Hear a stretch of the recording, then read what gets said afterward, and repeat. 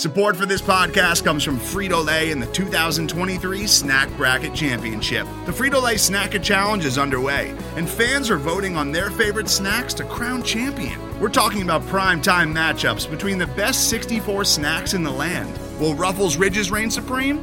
Can Doritos defend their dynasty? Or will Smart Food use their smarts for a surprise upset? Only you can decide. Get in on all the action for a chance to win up to $1,000 or a year's worth of snacks. Let your snacks be heard. Just go to fritolaysnacket.sbnation.com to vote and enter for a chance to win. No purchase necessary. Sweepstakes ends April 3rd, 2023. Void where prohibited. Year's worth of snacks awarded in the form of 52 coupons, each good for one bag of chips. See official rules at fritolaysnacket.sbnation.com.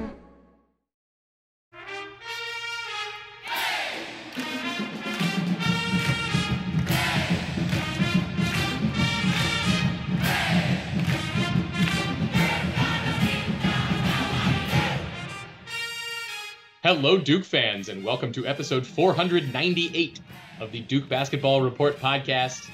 It is Thursday, March 9th, 2023. The Pittsburgh Panthers are out of the ACC tournament, which means that Duke is in to the semifinals. They are playing Miami tomorrow. Duke has just finished walloping Pitt, 96-69, a highly satisfactory score to look at. I am your host for this episode. I am Sam Klein. I am joined only by Jason Evans today. We are going to talk about this game, and we are going to give you the briefest preview of Duke's rubber match against Miami, which is occurring tomorrow in Greensboro. Jason, how you doing? Oh, man. Oh, was that a fun afternoon? I will tell you that the only regret, the only thing that makes me at all sad about watching that game was I worry a little bit that Duke beat the snot out of Pitt so badly that we're going to hurt them in some of the efficiency metrics, and it may cost Pitt a bid to the NCAA tournament. I don't think it will. It shouldn't. But, man, did we beat the crap out of that Pittsburgh team. You know what? That's their problem. Yes. Well, but hey, hold on. Not an ACC thing. This is a Jeff Capel thing. Sure. And you know, I certainly hope that he does well, but if you know, Jeff Capel knows what he's going up against. He knows how to prepare his team. And you'd think he would. Didn't look it today. You know, I'm not going to blame him. The reality is sometimes your team just doesn't show up, and sometimes the other team shows out. That's what Duke did today. Is Duke peaking right now? So this is the question, Jason, that I want to ask you. So as I said, the final score, 96-69.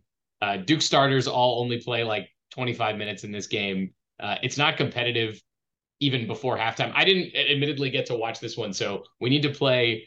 Sam didn't watch, so he's going to look at the box score and ask Jason about exactly what happened.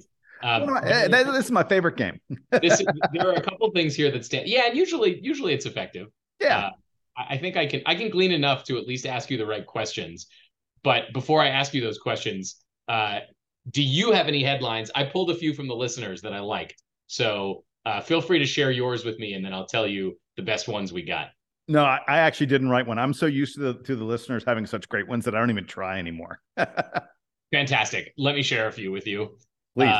Literally just now as we started recording from William Carberg. And sir, if I'm saying your last name wrong, please send us an email because I'm not positive about that one. Total Duke dominance of Pitt allows 82 minutes of bench play. Is this the best statistic from this game? 82 minutes of bench play? Wow, that really might be. I love that he pointed that out. I mean, in theory, we certainly hope that Duke is embarking on the first of 3 games in 3 days, and being able to have such a relaxing affair where our bench, you know, takes up a bunch of the minutes because the starters didn't need to play for the final 10 minutes of the game. Yeah, that's a really good thing. That good call on his part. I like it. We got a couple from Jared Strauss, who is usually prolific in this category. The ones that I liked the most from him, I pity the fools. And he also submitted one that is going to lead me to a question that I need to ask you, which is, player actually called for flagrant foul after hitting Duke guy in face. Yeah. There were a couple flagrants. There was a flagrant that happened when Jalen Blakes was going up for a layup. He got hit in the face. And there was another one. Oh my gosh, I can't believe I'm just blanking on who it was. Was it Flip? It might have been Filipowski. I can't remember now. But yeah, there were a couple of Filipowski flagrant. is good at drawing fouls. Whether or not they get Yes, called is another yes. question. I got from Tom Wildermuth. This one is pretty self-explanatory with the stats, which is Duke splashes down in Greensboro. He asked us, did someone take the rims from Cameron and install them at the Coliseum? Yeah. So the answer to that question is I don't even think the rims at Cameron would have been this effective.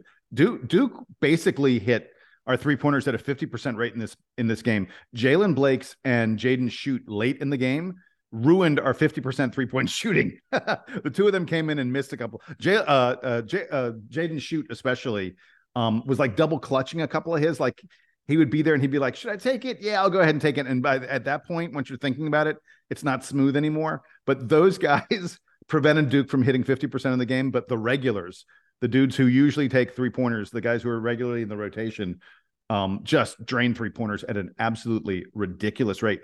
Sam, to some extent, this is kind of the game. This is the Duke team that I think some of us sort of dreamed about. Like, oh, yeah, Tyrese Proctor is going to be a great 3-point shooter. And Kyle Filipowski is this, he can go inside and out. And we haven't necessarily seen that all year. Like I think coming into this game, Flip was like 2 of his past like 12 or something like that on 3-pointers. And then he rains down 4 out of 6 in this game, just absolutely nothing but the bottom of the net on most of them. So I'll take it. Yeah, you mentioned that between Shoot and Blakes, they went 0 for 4 collectively on a day when otherwise Duke goes 11 for 22. So there you go. Take those guys out, and you're right at 50%.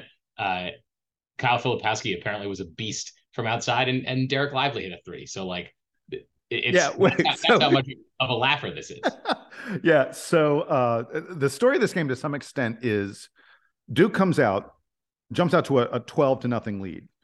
And then, Pitt tried to sort of keep it, I don't want to say close, but they kept it within some questionable kind of range. So then you come out at halftime and you're thinking, okay, maybe Pitt's going to, Pitt is a super experienced team. They're a club that has a lot of pride and knows that they need perhaps they need one more good showing to really cement their NCAA tournament bid. And you would think at halftime with an experienced coach like Jeff Capel that they're going to come out and really try to get really back into this contest. And Duke promptly has another 12-0 run to start the second half. Basically, it was game over. And that's the end of that 12-0 run was Derek Lively draining a 3-pointer. At that moment, so I was texting with some friends and I said, could we maybe save some of this hot shooting for Miami? Maybe save a little bit of it for the next game. And my friend Kobe, a former roommate of mine at Duke, he said, Derek Lively just hit a 3. I now know that I'm in the Matrix. and well, Jason, the good thing about Duke using up all that good shooting, exactly to your point, is that the starters don't have to play the minutes, and Duke can empty the bench and let Christian Reeves run some offense and Jaden Shoot take a bunch of shots that he's not going to make, and let all the other guys get the rest so that they're a little bit more awake for tomorrow. Because guess what? Miami had a nail biter against Wake Forest. We'll come back and talk about that one. I have a couple more that I want to share with you, the headlines from this one, and then I need to ask you about a couple different Duke guys who put up some big numbers today. So both of these are related to coaching, and I'm sorry to share them given our shared affinity for Jeff Capel, but Chris Bynum submitted, "Sorry, Jeff, we must destroy you." And Jim Baumgartner said, "Warning, Coach of the Year votes may not translate to ACC tournament outcomes." So, you know what, Jim, it's tough, but it's totally fair, especially for the time that we spent harping on the ACC media for not giving John Shire any love this weekend when they voted on the Coach of the Year award. So, Jason, we need to move to the good. I'm going to do this box score style. I already mentioned that Kyle Filipowski has an enormous day, at least shooting. He's 4 for 6 from 3, and seems like nothing was stopping him on offense. Yeah, and Sam, you didn't get to see it, so you didn't get the panic, the absolute abject terror that all the rest of us felt. So Kyle Filipowski comes out and he hits his first 2 3-pointers, like literally on the first 2 possessions. You're like, oh, wow. This guy's feeling it. This is going to be something special. And then he promptly turns his ankle. And I'm telling you, he was on the ground for a while, and and he went over to the bench and like he was putting no weight on it, and I was like, that's it, season done. Flip, Flip has turned his ankle, and it's going to take him 2 weeks to be himself again. And in 2 weeks, Duke probably is not going to be playing anymore if we don't have Flip. And then they start taping it up, and I was like, oh wait, if they're like, it's one thing if they tape it up and put like ice on it. They were taping it up like he's going to go back in the game, and I went, wow, Flip's going back in the game. So he goes back in the game, promptly misses 2 3-pointers. Classic. Yeah, and then went, oh wait, never mind, I can still do this. And just he was raining twos, he was raining threes, he was hitting shots in the lane, making 3-point plays. He was absurdly good in this game. The only thing about Kyle Filipowski, and this is kind of crazy, he grabbed 0 rebounds. I noticed this. So it's like the weirdest thing. And I think part of it was someone pointed this out to me, that he didn't get any of those offensive boards that he gets when he misses a shot inside and gets his own rebound. He didn't have a chance to do that because he hit all his shots. I noticed that the rebound numbers were not nearly as lopsided as I would anticipate, given that Duke was up by 30 midway through the second half. But it feels exactly to your point, like that is just Duke's hot shooting, right? They're almost 80% from 2. They're basically 50% from 3 in the part of the game that matters. So like you can't get offensive rebounds if you don't miss your first shots. Yeah, and speaking of the shooting, so at the end of the first half, we were shooting 63% from the field. We had 12 assists on 17 made baskets and only 4 turnovers. Tyrese Proctor at halftime had 7 assists. The entire Pittsburgh team only had 5. And I was like, there's no way it can get better than this. And I was wrong. In the second half, it was even better than that. And like you said, Duke finishes hitting 78% of our 2-point field goals. We have 27 assists on 36 made buckets. That's an assist rate of 75%. That's unheard of. Maybe against a team like Syracuse, it's packed back in a zone and where you're passing around the perimeter and getting shots that way. Maybe sometimes like that, you'll get a 75% assist percentage. But to do it against, a more normal defense like Pittsburgh is crazy. And the turnovers, I want to mention. So I said we had 4 turnovers in the first half. We end this game with 8 turnovers, but Christian Reeves had 1 and Jalen Blakes had 1 during garbage time. The Duke's regular, 8-man rotation only had 6 turnovers in this game. That's just an absurd number. Our ball handling, our ball movement, the shots we got. Yeah, we were hitting at a huge percentage, but it was because we were getting great shot. Like guys weren't taking shots that I don't think there was a single shot anyone took that I was like, I'm not so sure. That's not a good shot. Every shot felt like a good shot, felt like the right shot to take. And Tyrese Proctor ends with a double-double. 10 assists for him. And I haven't been able to, we're recording this so soon after the end of the game that I haven't been able to check to see. I'm trying to remember if Tyrese Proctor had 10 assists in a game earlier this year, but man, I don't believe he has. He was incredible. There were a couple plays that he had that were just outrageous, just outrageously good assists. When we get to favorite play, I will be talking about a couple Tyrese Proctor assists. You skipped straight to Tyrese Proctor without allowing me to make the transition intro question that I was going to ask you, which is if Kyle Filipowski was participating in a 3-point shooting contest today, then I guess Tyrese Proctor was the rack. I love it. That's very clever. So, I like that, Sam. Thank you for not giving me the opportunity to say something dumb like that. What is it? What was Proctor doing, or what was he seeing today? Was it more driving, or was it more him sort of navigating from the perimeter and finding these open guys for 3-pointers? I imagine it's a lot of the 3-pointers that were being set up by him.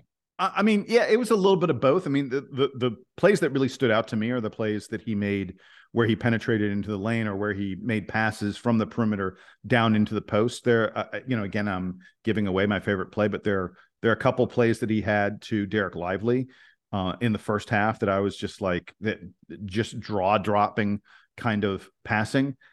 This was very much, I think, the Tyrese Proctor that that we, when we watched the highlights of him in Australia, you were like, ooh, this is the guy we're going to get. And we haven't, for the most part, seen him most of this year, but he looked completely in control. And he was able to set up the Duke guys with the shots they wanted. Look, this is a team that, we're now, I need to look at our record. We're getting close to 30 games into the schedule, probably 30 games into the schedule at this point. And they know each other. And you can tell they know where they want to get the ball and where the best places are. Jason Duke is 24-8, and John Shire continues to build his record-setting season in terms of wins for a first-year Duke head coach. So 32 games into the year. It's really. And look, I can't comment specifically on how they look today, but I can tell just from these numbers, and I can also tell you from the last couple of weeks against some other either tournament bound or borderline tournament bound teams in UNC, NC State, and Virginia Tech-ish kind of fell off there, but they, at least we know that they were competitive this year. Duke has demonstrated a ton of development, particularly on offense, and it seems like a lot of that shows today. Pittsburgh is not the greatest defensive team in the conference. They're fairly middling in that regard, but feels good that Duke can just walk in and be like, no, we're not even going to let mediocre defensive team hang around with this Duke team that we know has struggled to score this year and has struggled to pass the ball. So Tyrese Proctor gets 10 assists in 22 minutes. I'll take that any day. Yeah, and we've spoken so much about the offense. I do want to mention the defense. I thought Duke did a great job of contesting everything Pittsburgh went after. Pitt really, there are very few guys in this Pitt team who had a good day offensively. And, against, Jamarius Burton and Blake Hinson, these guys are, Nelly Cummings, these guys are very, very experienced ball players. Nike Sabandi's the one guy I thought for Pitt who really played well in this game. But most of the other Pitt guys were absolutely frustrated by the intense defense. I saw Jeremy Roach especially was playing really, really hard defense in the first half. This Duke team plays D at a level that allows them to stay close to teams when they aren't playing well on offense. And that's been what Duke has done for the most part this back half of the season. Really, it's since the emergence of Derek Lively late January, early February, we've been a team that's like, okay, we're going to beat you because it's really, really hard to score on us. Well, occasionally, we do have enough offensive talent that occasionally you have a game like this where Duke plays really well at offense too, and the result is you beat the absolute stink out of someone in a way that, frankly, Duke hasn't all year long. Jason, can we talk about the bad for a minute? I'm not sure exactly where to start here. But tell me what bad you want to take away from this one. Okay, so like I said earlier, Jaden Schutt missed all his 3-pointers. Look, this is my bad. Look, Jaden Schutt missed all 3 of his 3-pointers. Stanley Hubbard had a chance to get into the ACC tournament score. Oh my God, Stanley Hubbard made the bad today. That's a terrible. He missed his shot. He had a shot. He had a chance to get into the scorebook to score. His name, by the way, is Spencer Hubbard. Stanley Borden is a different guy. Spencer Hurden. I'm so sorry. Yeah, Spencer Borden unfortunately didn't make it in the game. That's Stanley Borden. Yeah, whatever. You know who I'm talking about. One of them's very tall and one of them's very not tall. Right. Totally different players. If I have to pretend like there's some bad, I'll say that Duke got pretty lucky in this game. I mean, at one point, like at the 16-minute mark of the second half, Kyle Filipowski went in the lane.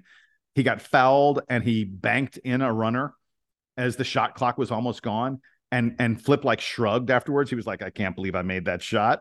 So it seems silly for this to be bad, but Duke did get extraordinarily lucky in this game. With about 14 minutes left in the game, there was a lob to Derek Lively where he got fouled and he sort of slapped at the ball with his hands and it managed to go in anyway. It felt at times almost like a season full of bad luck was being balanced out in one game, because there were just a number of plays where you were like, well, that ball probably shouldn't have gone in, but it did. And, good on Duke. I sure hope we can continue to do that, but some of these I think are not repeatable situations. Yeah, I mean, look, Duke probably isn't going to score 96 points again for the rest of the season unless they perform really well in the rest of the ACC tournament and get matched up with like a bad team in the first round of the NCAA tournament. But this is probably the high mark for Duke in terms of points scored this year. So even if it comes down from here, Duke can still win games if they don't score 96. Yeah. Frankly, I'm done with the bad. I don't know.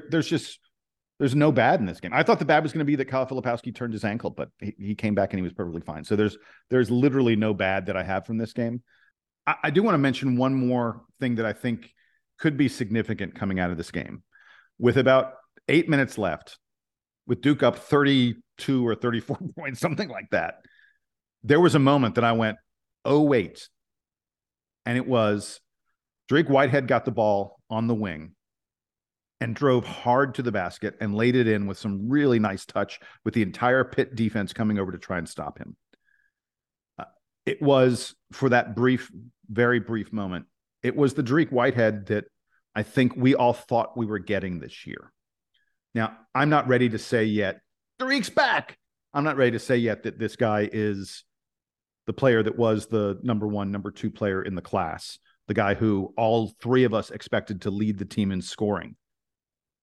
He's been hurt, and he has not been himself for the entire season. And most people, I was among them, were resigned that we were never this year. We were never going to see the Drake Whitehead that, we saw in the high school all-star games and on the high school AAU circuit, and the Drake Whitehead that was promised. Well, when he made that move, I was like, that's it. That's the guy that I thought we were getting. I don't know that he's ready to do that on a regular basis, but man, if he's even a little bit of that, it elevates this Duke team. There's no question about it. Jason, give me a play of the game. I know you teased it earlier.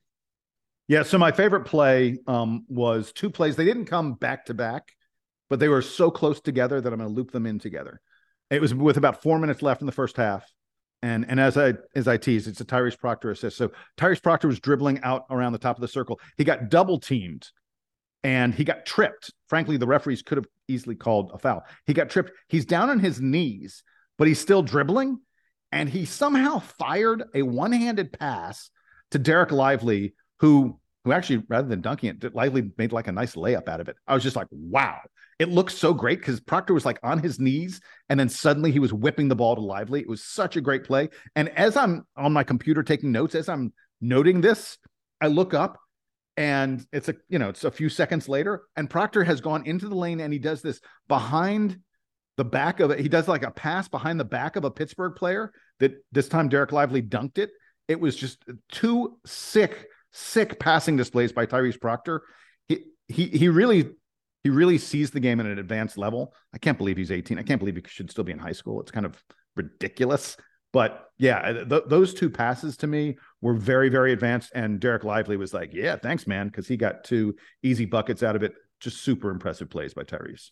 Can't wait for NBA scouts to get a hold of that tape from today. No, we need to burn today's tape. Because Kyle Filipowski was hitting all his 3-pointers and Tyrese Proctor looked unbelievable. And Mark Mitchell was going aggressively. Mark Mitchell had a yam at one point. Mark Mitchell was going aggressively to the basket. By the way, Jacob Grandison had a yam. Jacob Grandison slammed the ball in some dude's face. I was like, what is this? It was crazy. So, yeah, we need to burn this tape so the NBA never sees it. Jason, let's take a quick break. And on the other side, we're going to spend a few minutes talking about Miami, who, as I mentioned, had a little bit of a tougher time today with Wake than Duke did with Pitt. But that does not mean by any means that tomorrow will be a cakewalk for the Blue Devils. Stick around.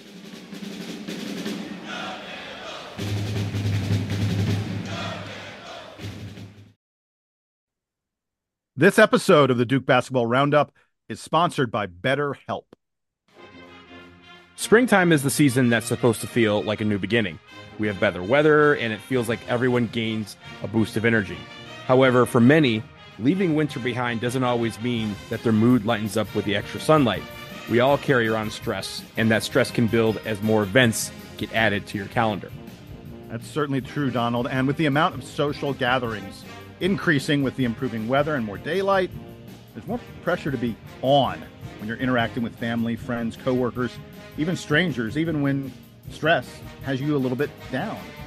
And for some, getting advice from a therapist can help you tackle some of that stress without affecting you or the people you care about. That's what BetterHelp is all about. It's entirely online, and it's designed to be therapy that's convenient, flexible, and suited to your schedule. You just fill out a brief questionnaire and get matched with a professional, licensed therapist. And you can switch therapists anytime you want. So if you're thinking of starting therapy, give BetterHelp a try and find your social sweet spot. Visit betterhelp.com/Duke Roundup today to get 10% off your first month. That's BetterHelp, HELP.com/Duke Roundup.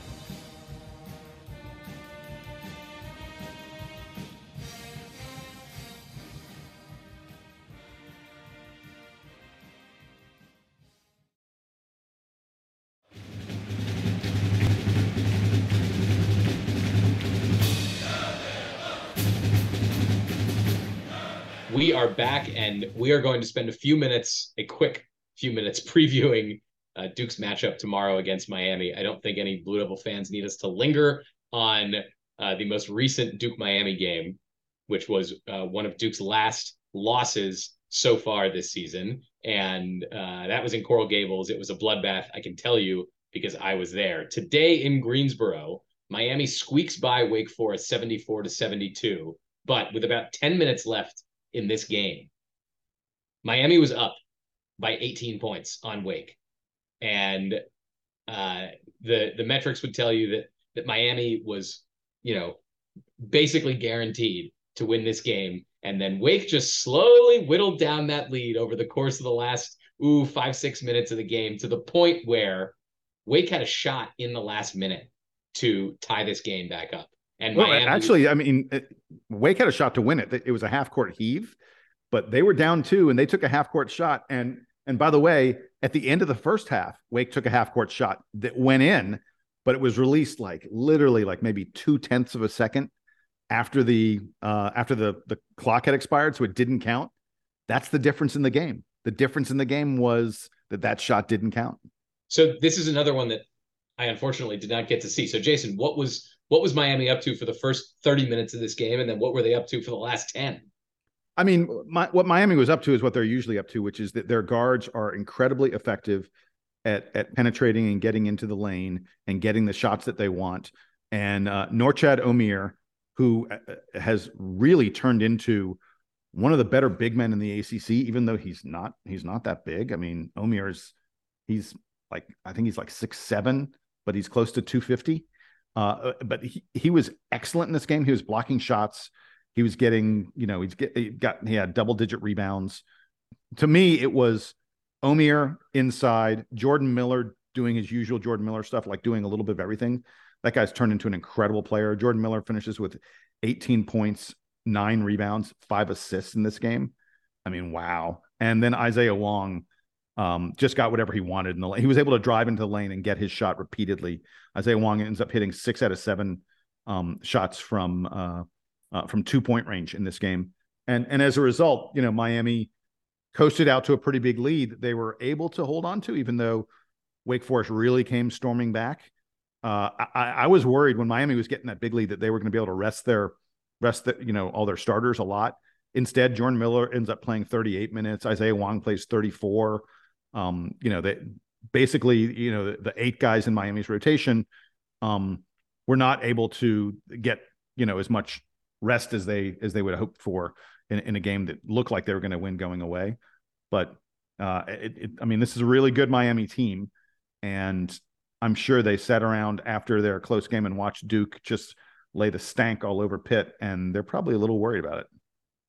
Look, I hope that's the case, because I would love nothing more than for Duke to march themselves back to the ACC tournament final through Miami, who dished out one of Duke's worst losses this season, and a team that is, regardless of what happens here, definitely NCAA tournament bound, one of the best teams in the conference this year. So it would be a huge notch for Duke to get a victory over Miami in the semifinals.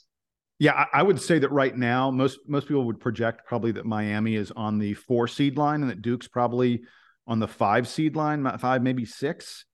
I think that it's fairly likely because the NCAA selection committee they like to get stuff in place as early as they possibly can. I won't be at all surprised if the winner of this Duke Miami game, they just sort of go, okay, plug them in on the 4 line and let's be done with it. And then let's not really, we don't need to worry about, and the other one, the loser maybe sits on the 5 line and that they go, okay, we don't need to worry about those 2 teams now. And they can worry about worry about the bubble and worry about other stuff like that. I know it's sort of early because the game will be on a Friday and you go, oh, they've got all the way till Sunday. But believe me, the selection process is a bear for the NCAA selection committee. And I really think there's a strong chance they're going to look at this Duke Miami winner and just say that team is the highest seed in the ACC. And, the rest of it we'll worry about later on. I at this point, looking at the metrics, I would be surprised if Duke ends up with a 4 seed.